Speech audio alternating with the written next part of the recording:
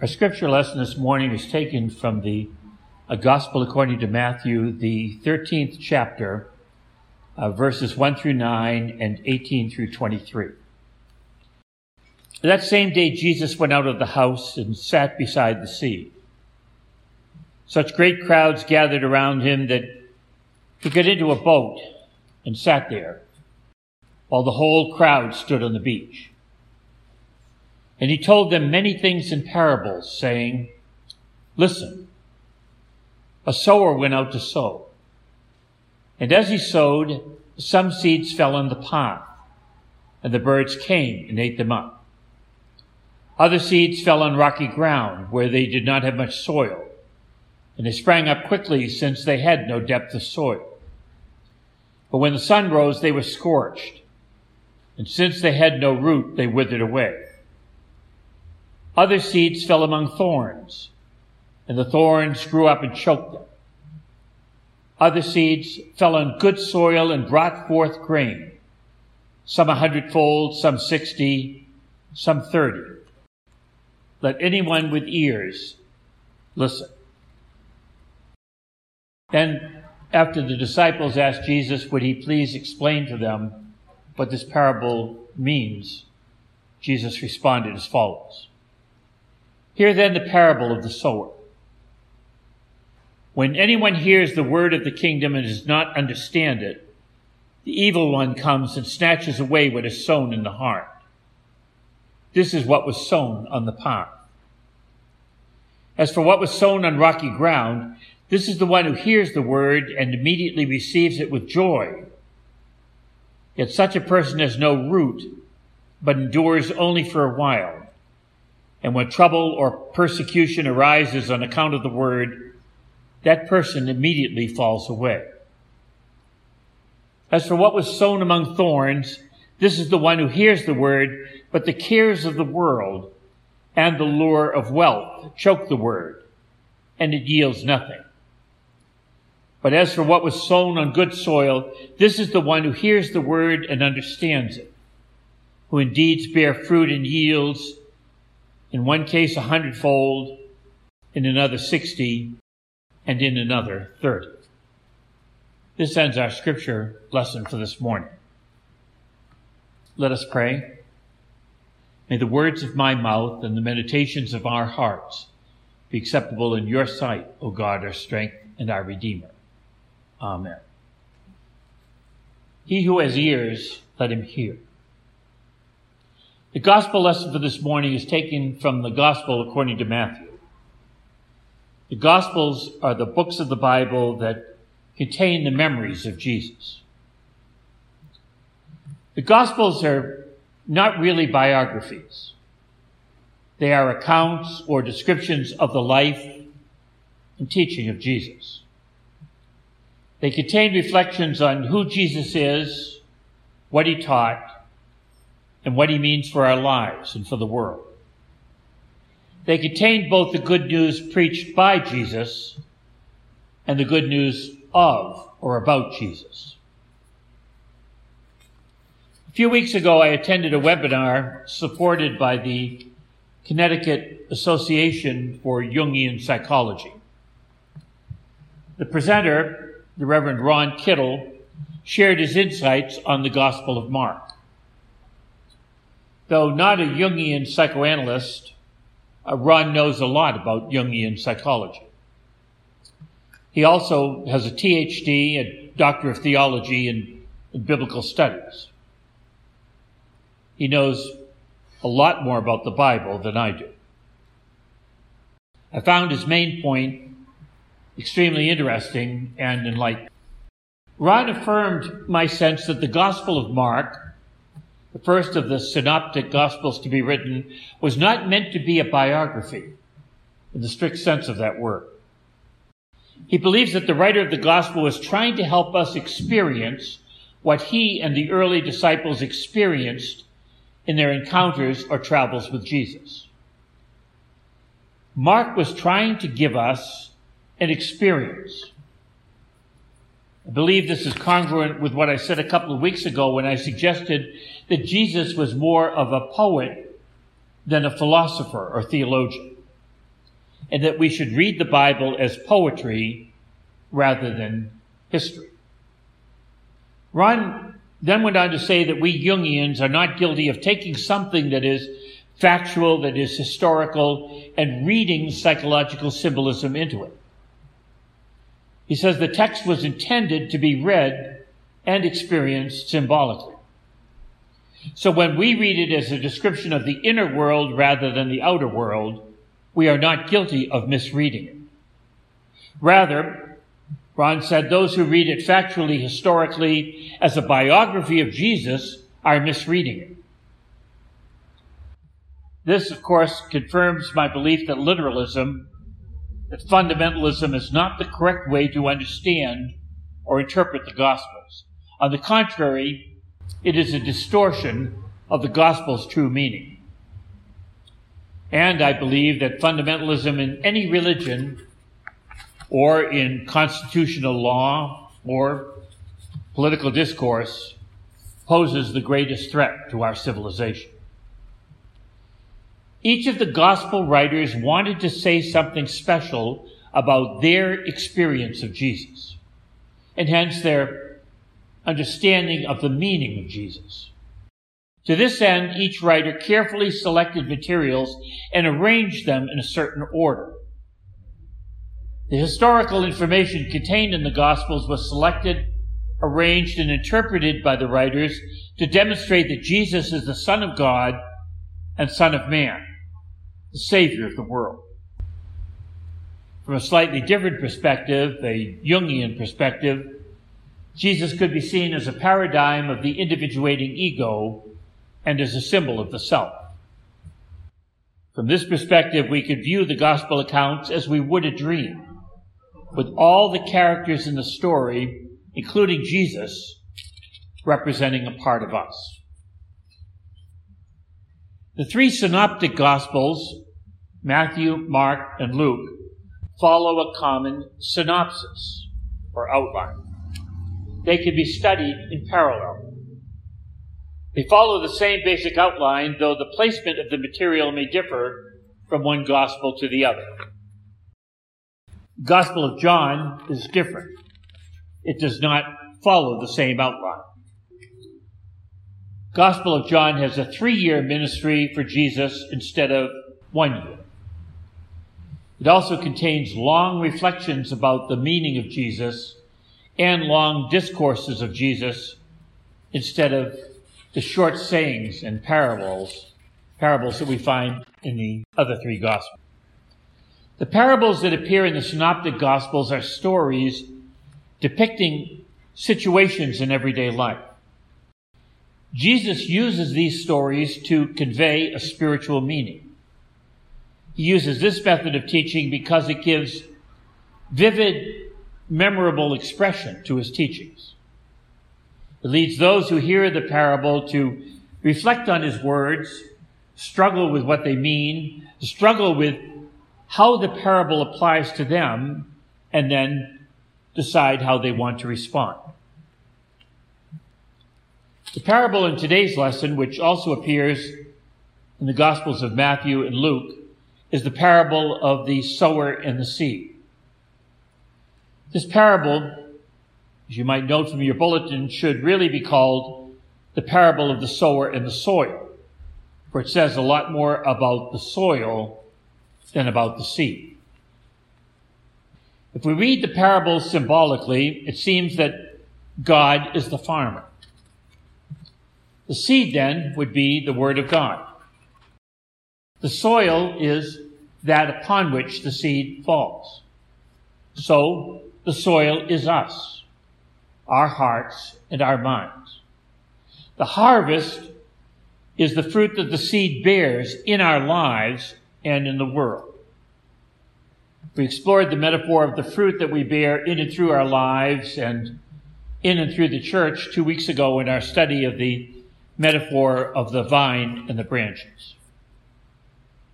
The parable is interesting in that it is intended to make us think not so much about God or about the seed, but about what kind of soil we are. It invites us to think about our lives, about our hearts and our minds. It invites us to reflect on how receptive we are to the Word of God. The parable warns us that if we are not receptive, the seed, the Word of God, will not take root in our lives. Jesus tells his listeners that some seed falls on a path. What is he trying to tell us by using the metaphor of a path? He might be calling us to realize that some people, maybe even us, may be so trodden down, so hardened by life that they are no more receptive to the seed than an asphalt road would be. These people may hear the gospel concerning the kingdom, but not reflect on it, not understand it, and not internalize it. Jesus says that this shallow response is characteristic of those whose hearts and minds are hardened and closed. The teaching stays on the surface. The evil one can then come and take the seed away. Jesus then tells his listeners that some seed falls upon rocky ground. What is he trying to tell us by using the metaphor of rocky ground? He may be calling us to realize that some people, maybe even us, are like gravel rather than loam. Seed that falls on rocky soil will not be able to send their roots down deep. These people may hear the word. They may even experience certain feelings on a Sunday morning. However, because they do not take the teaching into themselves, because they do not struggle to understand it and internalize it, the seed does not take root. When troubles arise, these people forget the teaching and respond to the trouble in a human, egocentric manner. Jesus says that they fall away from their true center in time of difficulty. Jesus then tells his listeners that some seed falls upon relatively good soil, but the new life is choked out by weeds. What is he trying to tell us by using the metaphor of weeds? Jesus tells his disciples and us that the thorns or weeds are characteristic of people who hear the word, the teachings about the kingdom of God, but their life is too full of other things, other concerns, to place this teaching in the center. Jesus says that, quote, the cares of the world and the lure of wealth choke the word, and it yields nothing, unquote. Then Jesus says, as for what was sown on good soil, this is he who hears the word and understands it. He indeed bears fruit and yields, in one case 100-fold, in another 60, and in another 30. This is the kind of rich, dark, fertile soil we would like to be. We may not be one kind of soil, but several. We may be a different kind of soil on different days. This implies that we are also, at least at certain times, like the good soil. There are times when we are receptive to the word. There are times when we take it into our heart and mind, when we enable it to take root in our lives. We are here in church this morning on this somewhat hot and humid day because we need to be here. When we pray, we prepare the soil of our heart, mind, and soul to receive the word of God. When we sing the hymns, listen to the scripture reading, listen to or join in the prayers, listen in contemplative silence to a beautiful prelude or postlude, we are preparing the soil to receive the seed. When we step aside from the world on a Sabbath morning to enter a sanctuary, a sacred space, we prepare the soil of our heart to receive what God is giving to us. We hope that a seed, maybe just one little seed, will fall into our lives, into our consciousness, and that this seed will take root.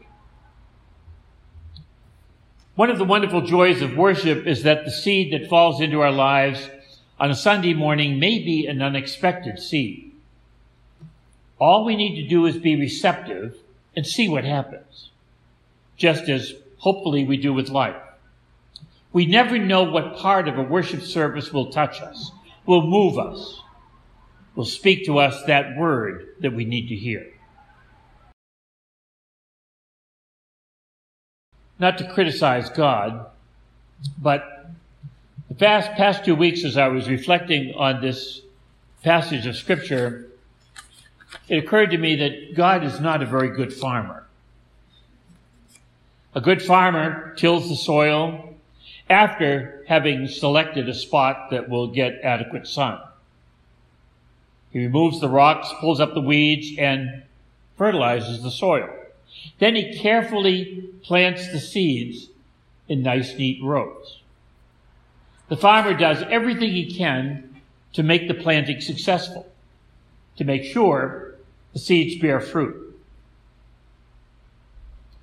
A good farmer doesn't just throw the seed anywhere. He doesn't throw the seed everywhere, just willy-nilly. To do this is to waste good seed.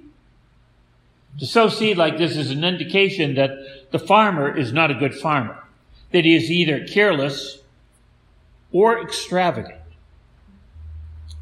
I know the story is a metaphor and that there's only so far that you could push a metaphor before it becomes foolish. But I am just a little curious why Jesus depicted God as such an incompetent farmer. I think there is a message in this story about God, and there's a message in this story about us. As individuals and as a church, we may become too focused on results, too fixated on results, too obsessed with results. We are pragmatic to a fault. We don't want to engage in activities or undertakings that have no prospect of success. To do so would be a waste of time and energy. This stance, this outlook would not be uncharacteristic of us as a culture, as individuals, and as a church. Trust me, I know how important it is to be pragmatic, to be realistic, to be goal-oriented. However, when we take this approach to life, we may lose sight of the meaning, the significance of the action itself. There are things we need to do just because it is the right thing to do in a particular situation. They may or may not achieve their intended result. This doesn't matter. We need to do them simply because we need to do them. Let me give you an example. Past few weeks I have been rereading No Time to Lose, Pema Chodron's commentary on an ancient Buddhist text entitled The Way of the Bodhisattva, written by the 8th century Indian mystic Shantideva. Shantideva calls his listeners to take the Bodhisattva vow, to vow not to enter heaven, not to enter nirvana until every sentient being in the whole universe is free of suffering. Every morning, every bodhisattva or aspiring bodhisattva takes the following vow. However innumerable sentient beings, I vow to save them all. However inexhaustible the passions, I vow to extinguish them all. However immeasurable the dharmas, the sacred teachings, I vow to master them all. However incomparable the Buddhist truth, I vow to attain it. It is an awesome task or goal for us to free even ourselves from the suffering that attends our grasping, our attachments, our aversion, our ignorance about the true nature of reality, our egocentrism. These neurotic dynamics cause us pain. The pain of annoyance, irritation, anger, rage, hatred, jealousy, and mean, small-minded thoughts. These passions, these states of mind, also cause suffering to others.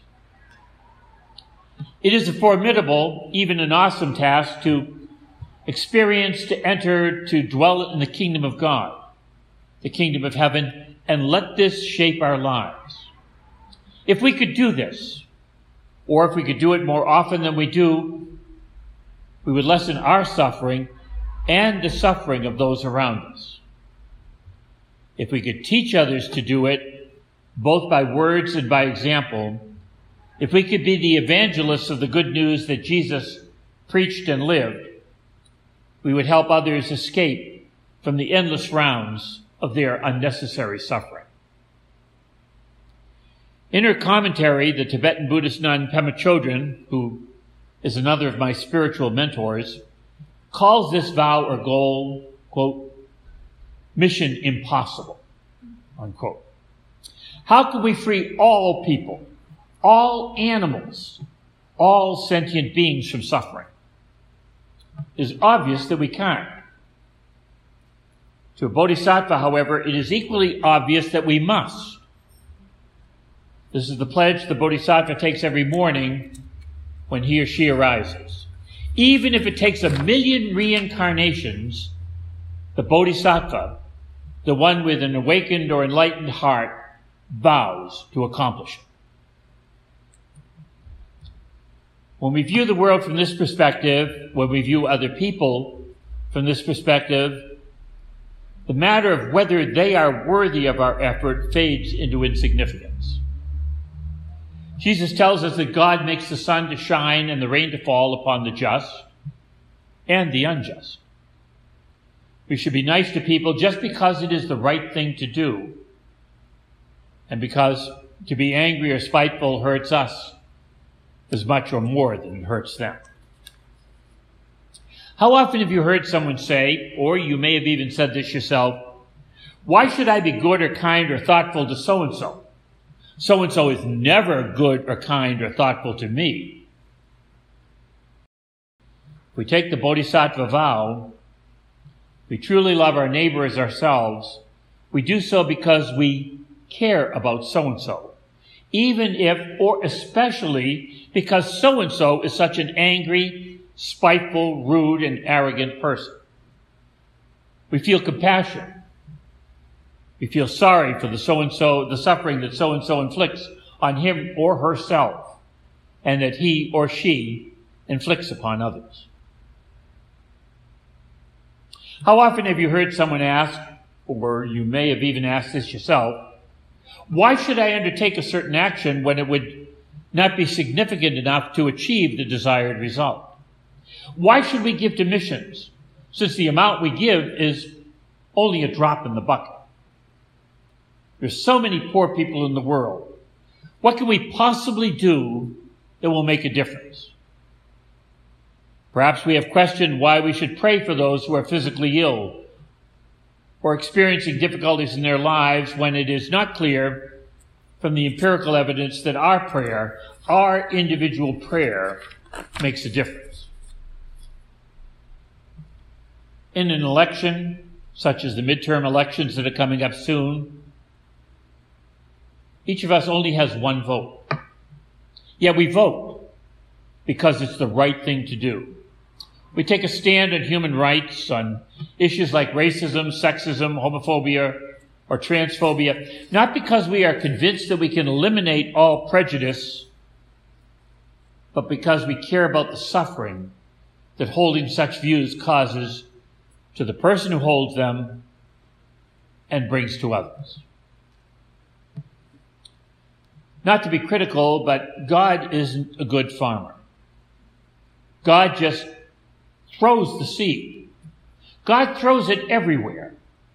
On the path, on rocky ground, in areas that are already choked with weeds. God is more like nature itself than a good farmer. God scatters seed in profusion. Some seed takes root, and bears fruit. Other seed rots and dies. That's the way it is. God is profligate in the sense of being recklessly wasteful. God is profligate with love. God bestows it on everyone, worthy or not. God sows the seed into our hearts and minds, whether we are the metaphorical equivalent of the hardened path, the rocky soil, the piece of earth that is choked with weeds, or the rich receptive soil. We need to prepare the soil of our lives. We need to make our mind and our heart more receptive to the Word of God. This is the reason why we attend worship on Sunday mornings. It is also why we open our hearts to God in prayer. We need to prepare the soil of our lives, but we also need to remember that God scatters the seed everywhere. That it is not only intended for everyone, it is available to everyone. It falls on us not only on Sunday morning, but during the week as well. It falls into our lives on hard or rocky or very busy days, just as it does in those times when we are quiet and receptive. God is not a good farmer. God is a generous, extravagant farmer. God is generous and extravagant in extending love to us. And this is what God would have us do and be for others. God would have us be as extravagant and generous with our love, with our compassion, as God is with his. Let us pray. Oh God, make us fertile soil. Make us receptive to the life-giving seed of your word as we encounter it or are encountered by it in the life and teaching of our Lord Jesus Christ. Grant that your seed, through the mediation of the Holy Spirit, will take root in our lives, and that it will bear fruit by healing us, by transforming us into disciples and apostles, committed to bringing the good news of your love to all of your children, all of our brothers and sisters throughout the world, and in our commitment to save all people, all sentient beings, from unnecessary suffering. We ask this in Jesus' name. Amen.